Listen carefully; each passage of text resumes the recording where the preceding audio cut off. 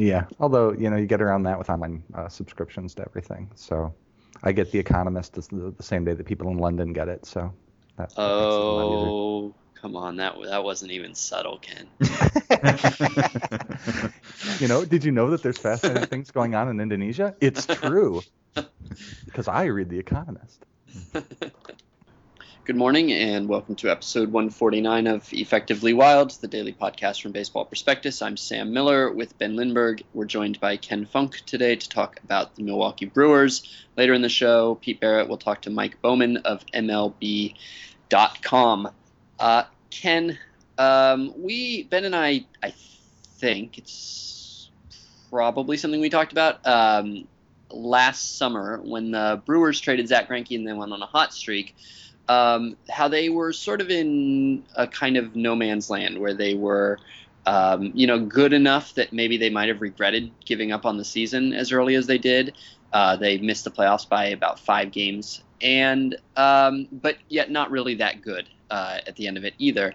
And this offseason they did really maybe less than any other team in baseball. I think their biggest move was signing Kelvin Escobar.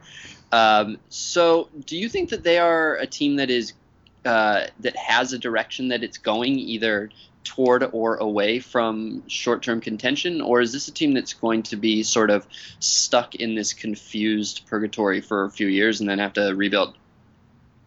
Oh, that's a good question. I honestly don't think that they're stuck in any sort of a purgatory, and I think that they have a plan. The trade at midseason last year, I don't think that they're going to regret the Greinke trade at all. When you look at the return that they got, they got Gene Segura, who is their shortstop of the future, which was a crying need for them. They got 2 pitching prospects, one of whom is John Helweg, who will probably be a key bullpen guy. I don't have a lot of confidence that he'll actually be able to stay a starter since he doesn't have a third pitch and really doesn't have a lot of control, but he looks like he could be effective in relief. I think this is the culmination of the whole thing that Doug Melvin did to try and bring in enough pitching to abet the bats that they had. They had that core with Braun and Fielder and Corey Hart for a while, J.J. Hardy, and Ricky Weeks. They were not able to develop any pitching in-house to abet that. So they made some trades. They traded away some prospects to bring in Sean Markham and Zach Greinke. And by doing that, they were able to make the playoffs in sort of Prince Fielder's swan song. Last year, with Fielder gone, they just weren't the same team. They were still scoring runs, but I think that they sold high on Greinke. They weren't able to get back quite as much to stock the system as they gave up to get Greinke and Markham. But I think that gave them a significant infusion of talent. So going into this year, instead of going out and doing what they've had to do in the past, which is buying free agent starters off the rack, which has not been something that's worked out very well for them, signing guys like Jeff Supan and Braden Looper and Randy Wolf. Instead, they've got some pitching talent in the system, and they're going to see what they can do with these guys. So I think that this year, while I'm not sure that they're going to necessarily contend for a title in the Central, I think they're going to find out a lot about what they have in the system and where they go from here. I think by the end of the season, they'll have a good idea of whether or not they've got enough pitching in the system to build a cheap stable of starters that they can build on to contend over the next few years. Do you think they do? I'm not sure. I mean, it's really fascinating when you look at the rotation, the way it's set up right now. You've got Giovanni Gallardo, who is a lot younger than people think. It's his 27th birthday today, so happy birthday, yo, if you're out there. He's a solid starter in his prime. After that, you've got Marco Estrada and Mike Fiers, who are slotted into the number 2 and 3 spots, who are actually outstanding in about 120 and 130 innings each last year. There are questions about their durability, whether they can work enough innings to be a starter throughout the whole year for 200 innings. Estrada's never worked more than 160 in the majors or the minors, and Fiers has only once. But unlike guys like Estrada and Fiers, who have not what people would call electric stuff. It's fairly mundane stuff.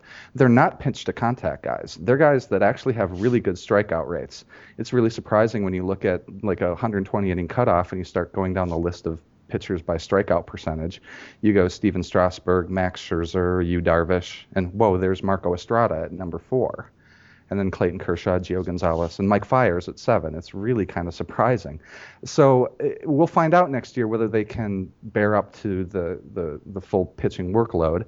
They also give up a lot of fly balls, so there's a question whether they'll be able to keep the ball in the park enough to be as effective as they've been. But there's a possibility that one or both of them could be the number 2, number 3 starter going forward. After that, you've got a lot of young guys in the system. You've got Chris Narveson, who's the veteran 5th starter coming back from injury.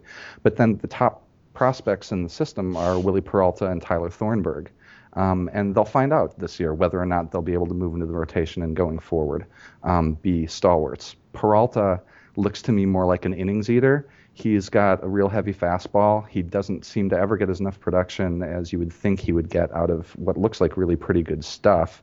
But he's built to be an innings eater, and he looks like a guy that could easily move into the number 3 spot in the rotation going forward. Thornburg may actually have better stuff, but he's a smaller guy. He's got sort of a Tim Lincecum-style delivery, and people are questioning whether or not he'll be able to, again, be a little guy that can stay in the rotation for a long time. But so I don't know whether I'm sure that they'll have a good rotation going forward, but there's definitely enough things to look at that the possibility exists that they could. And if they do, for a mid-market team or a small market team, there's nothing more valuable than cheap pitching, because as the Brewers have found out to their chagrin over the last few years, going out and buying veteran starters, especially if you're buying them from the Cardinals, it just doesn't work out very well. Where does the team stand financially? And as far as committing money to the payroll, last year was a franchise record, I believe, for them. It was just a shade under $100 million. And then they had to cut costs after that this winter and not really bring anyone who cost money to Milwaukee. And it looks like their payroll is going to be lower probably than it's been for several seasons now. So what is that going to look like for the next few seasons? Is it going to get back to the level where we saw it in 2012, or could it be a while? I think that it could fairly soon get back up to that level. The owner, Mark Adnasio, has shown a very admirable willingness to invest in the team when it makes sense to invest in the team. The payroll went up when it looked like they had a shot to actually compete, maybe go for a championship 2 years ago. And now that they've sort of gone past that cycle and are rebuilding for the next one, they've cut the payroll by about $20 to $25 million. They have Greinke and Markham off the books. Randy Wolf is off the books. And as you say, they didn't really invest a lot of that in free agents in the offseason. I wouldn't say that they didn't do anything, though. I mean, the biggest need that they had last year was in their bullpen. Mm-hmm. And while I'm not a big fan of going out and giving long-term contracts to big-name relievers because they tend to be overpriced, the Brewers went out and spent about the same money that they spent on their sort of ill-advised re-signing of Francisco Rodriguez, about $7 million, on bringing in Mike Gonzalez, who can be a good reliever if he's healthy, Burke Badenhop, and Tom Gorzolani. You know, the bullpen was so bad last year that bringing in a few veteran hands isn't necessarily a bad idea, and they didn't commit a lot of money or time to them. And so they actually, I think, tried to address one of the areas that was their biggest need, even though there wasn't like a big splashing big name signing. Except Kelvin Escobar. Well, yeah, except Kelvin. Well, I'm a big fan of Bobby Kelvin Crosby. Escobar. Bobby Crosby, who's, if you want to feel old, I think he's 33 now. Wow. That kind of really shocked me.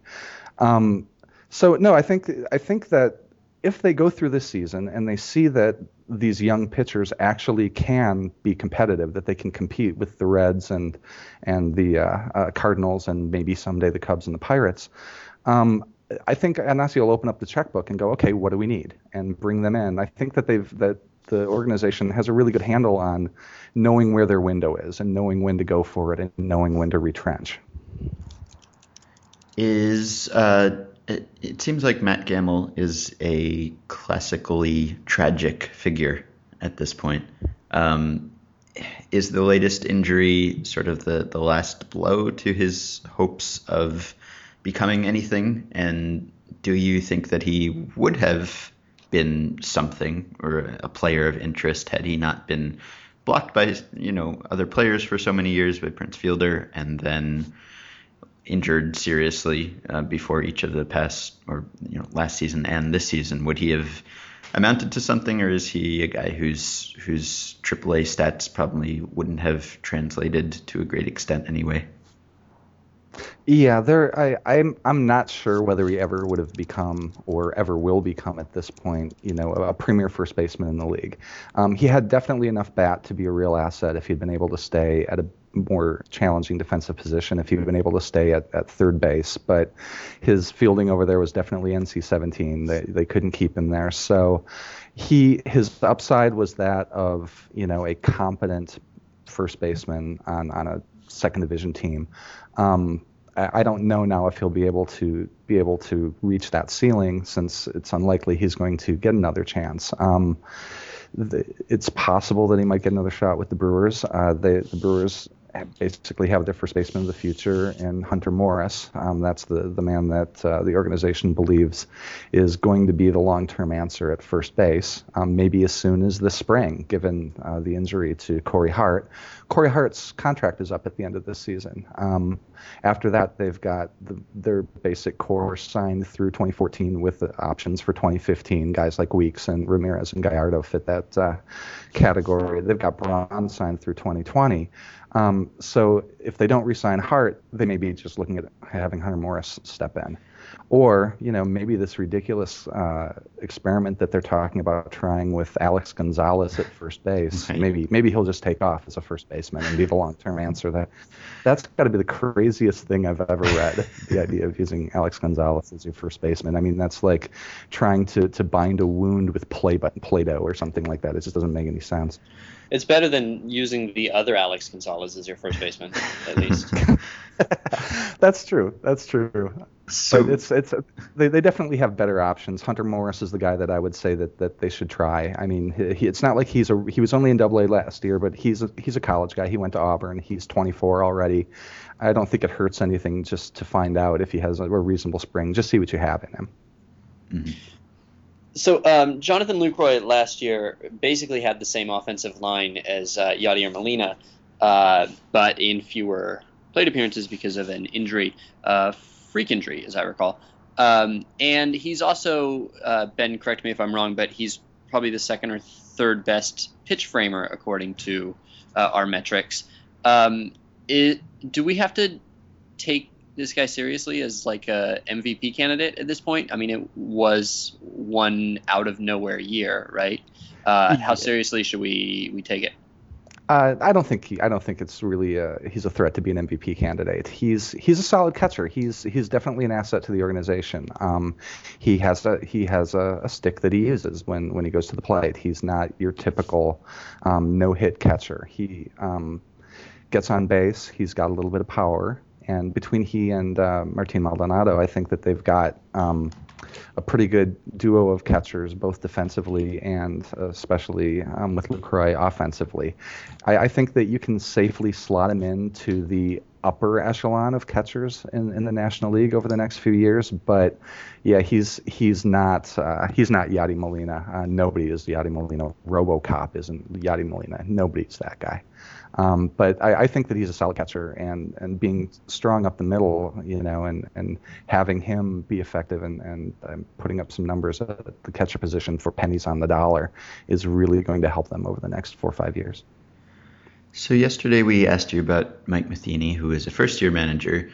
Ron Roenicke has been around for 2 years, but I feel like I don't have that great a handle on him, maybe tactically. Can you kind of give your high-level summary of Roenicke? Sure. Ron Roenicke is he's from the Mike Scioscia School of Managing. He wants to have his charges run, and the things I'll say that are really good about him, which are most of the things I will say about him, is he really wants his team to be aggressive on the base paths, but he hasn't, forced the run, making players that shouldn't be running run. They're stealing bases at a high success rate. They're taking extra bases. The Brewers led the league last year in both home runs and stolen bases, which isn't done very frequently. He's definitely a good leader. The players seem to respond to him. He was a pretty steady hand on the tiller last year through all the injuries, and held them together until they went on their incredible stretch run. But something has to be done about the sacrifice bunt. His position players for the Brewers bunted 25% more than any other team in the National League.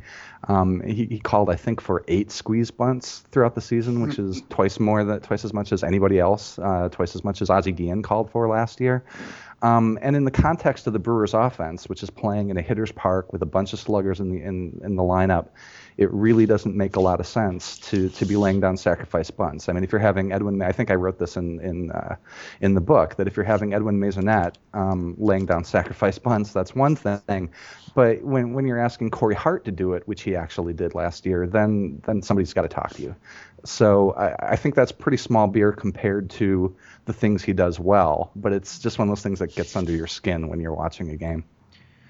All right, I guess we've come to the prediction portion, unless you have other substantial questions, Sam. He had Corey Hart actually bunt twice, as it turns out. Yeah, it's just not good. Let's do predictions. Right. Okay, all right. Well, so last year they went, the Brewers went 83-79. And in going through how they've changed this year from last year, a lot of they would have been better last year if it wasn't for their bullpen. The bullpen actually, the Brewers lost 14% of the time when they went into the ninth inning with a lead. The league average for that is 5%. So they gave away, seven games. In fact, another way to look at it is that they went into the ninth inning leading 83 times, which was more than the Reds. So by addressing some of the problems in the bullpen, I think that will help them. And that's a good problem to have, I guess. If you have to have a problem as far as looking forward to the next year, that's a thing that can either fix itself or that you can fix pretty quickly, it seems. Right, exactly. The random hand of fate and regression will hopefully make it better, even if you don't do anything. But I think that they've taken some positive steps to improve it. They signed a kid named Michael Olmstead that I think is going to be a great story this year. I think he'll make the team and be pretty impressive in the bullpen. The rotation, well, they've lost a half a season of Zach Greinke. Compared to last year, and they've lost Sean Markham. And while I think there's some upside with their replacements, you'd have to think that the rotation isn't going to be as good as it was last year. The offense, I think, will be about a push. They were the highest scoring offense in the National League last year. I think that they'll be better up the middle at shortstop and second base. Ricky Weeks will bounce back. And I think that there'll be some regression from Lucroy at catcher. And I'm absolutely not a believer in Carlos Gomez in center field, continuing to show the power that he showed last year, which made him a fairly valuable player. So I think that that's a push. So all in all, I come up with them being kind of the same team. I've got them at 83-79, which is 5 wins more than Pacoda has them at. But I think the most important thing is that by the end of next year, they'll really have an idea of where they're going. They'll know whether these young arms are going to be able to be the heart of a rotation that can keep them competitive for a while, or whether they're going to have to come up with another plan. If I can ask a quick follow-up question without making Sam too mad at me. Why are you so down on Gomez? I think both Sam and I have probably written a little bit about how he was a more valuable player than he'd been before last season, but you are not a believer in that power. Right. There's the one thing that I think we'll all agree on isn't going to change is his approach, or at least his on-base percentage. It's rare to see a player that fast do so little to take advantage of his speed. Just hacking away at everything, not really taking advantage of what his physical gifts will allow him to do. His home runs per fly ball rate last year wasn't ridiculous, but it was higher than it normally is. And I understand that power develops a little bit later for players than other tools. This may be just residual distress at watching him play the last few years and being frustrated over seeing all that talent not really adding up to a lot of productivity. And I don't think that all the power is going to disappear. I just don't think he's going to hit 18 home runs. I think he's going to hit 11, 12, 13. And that may be enough given his center field defense to be a valuable player. I just don't think that. I think that he's one of the candidates for some regression. Awesome. Thanks, Ken, for appearing 3 times on this podcast. We're going to hear an intro song, and then we're going to hear Pete Barrett interview Mike Bowman of MLB.com, and we'll be back tomorrow to talk about the Pirates. It may still be winter, but Baseball Prospectus is ready to play ball. Pete Barrett is taking you around the league with 30 insiders who cover Major League Baseball. Step into the box. The squeeze is on. Welcome to The Squeeze. Joining me today on The Squeeze is one of the well-known columnists at MLB.com, Mike Baumann. Mike, thanks so much for joining us. Thanks for having me, Pete. You've been all over the state of Florida recently. You've been to Clearwater, Vieira, Dunedin, Lake Buena Vista, Fort Myers, Port Charlotte, just to name a few. How's life in Florida? What did you enjoy most of your trip down there? Apart from the climate, I think there's some great baseball getting ready to be played down there. I think I just saw the Nationals on Saturday, and only won 98 games last year, and arguably they're better now. But in that division, you got the Braves who won 94, and they look better too. There's just some wonderful stories that are bubbling up to the surface down there. Now, one of the teams that you haven't seen yet this spring, but I know you see a lot of during the regular season, and what we want to talk about today mostly is the Brewers. What are you looking for once you're going to get out there? What are you going to look to see? Well, I think that they're trying to do something this year with young pitching in really critical roles, Pete. And I'm not sure it's going to happen for them, but this is their game plan. You got guys like Mark Rogers, Willie Peralta, who have good stuff. They're promising, and they pitched well over a short period of time, relatively short period of time last season. And they're trying to project that over the course of an entire year to see if these guys fit in the rotation and can make a go of it. And last year, you had a rotation that was led by Gallardo and Greinke. And now you've got Gallardo and Marco Estrada? I mean, it's a little different situation for them. Yeah, they're going to be definitely thinner at the start with the young age and the lack of experience. At first base, they're not going to have Corey Hart to start the season. Optimistically, right now, he thinks he'll be ready in late April. We'll see. Up until then, what do you think the Brewers will do with first base? I'm hopeful they'll give a shot to Hunter Morris, who was a Southern League Player of the Year last year, Pete. And I think, because otherwise you're talking about guys who are basically retreads and journeymen. This kid has some genuine promise, and it's an opportunity he never would have expected at this juncture. But they need somebody to produce some offense over there. Corey Hart was a tremendous find last year. Wasn't even penciled in there. And Matt Gamble got hurt, and Corey not only had a decent offensive year, but he really played extraordinarily well for somebody who hadn't been at first base for years. So this is a definite hole for them. And I think Hunter Morris probably profiles better in that role right now than anybody else. The Brewers went 83-79 last year. We talked about some of the people that maybe haven't returned or injured. Based on what they did in off-season, combining all that, how do you see them shaking out in the NL Central this season? Yeah, they've got basically the same offense.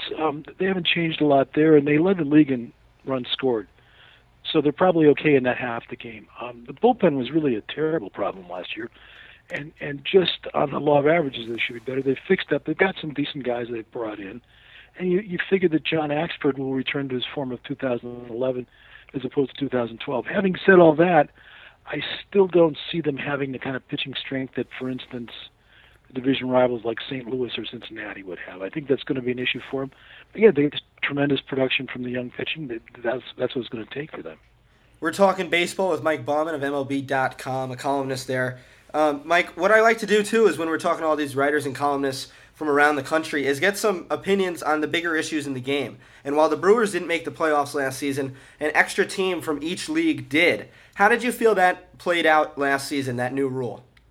It played out better than I thought it would have. I think what you're always afraid of in a situation like that is when you get playoff expansion that there's a dilution of the product. And there really wasn't at all. I mean, the excitement level was just extended as opposed to diminished. And you saw some of the clubs that, for instance, St. Louis got in the second wild card bid in the NL. They were within one game of the World Series, so they deserved to be there. And it worked out better than I think all of us traditionalists would have anticipated. Yeah, and one thing I definitely like, too, is that it takes away any kind of it actually gives more of an incentive to win the division in certain cases because the wild cards have to face off, of course, and I do like that aspect. Other feelings that you have, I want to get a little bit of a gauge on. You've covered this game for over 3 decades. How do you feel about the way the game is developing over the time you've seen it since you started covering it? I'm happier with where we are now than where we were 10 or 12 years ago. I mean, the game was artificially bulked up. It was the whole long ball thing, and I think we're back to a classic form of baseball now. We're pitching and defense. You see the speed game being introduced again.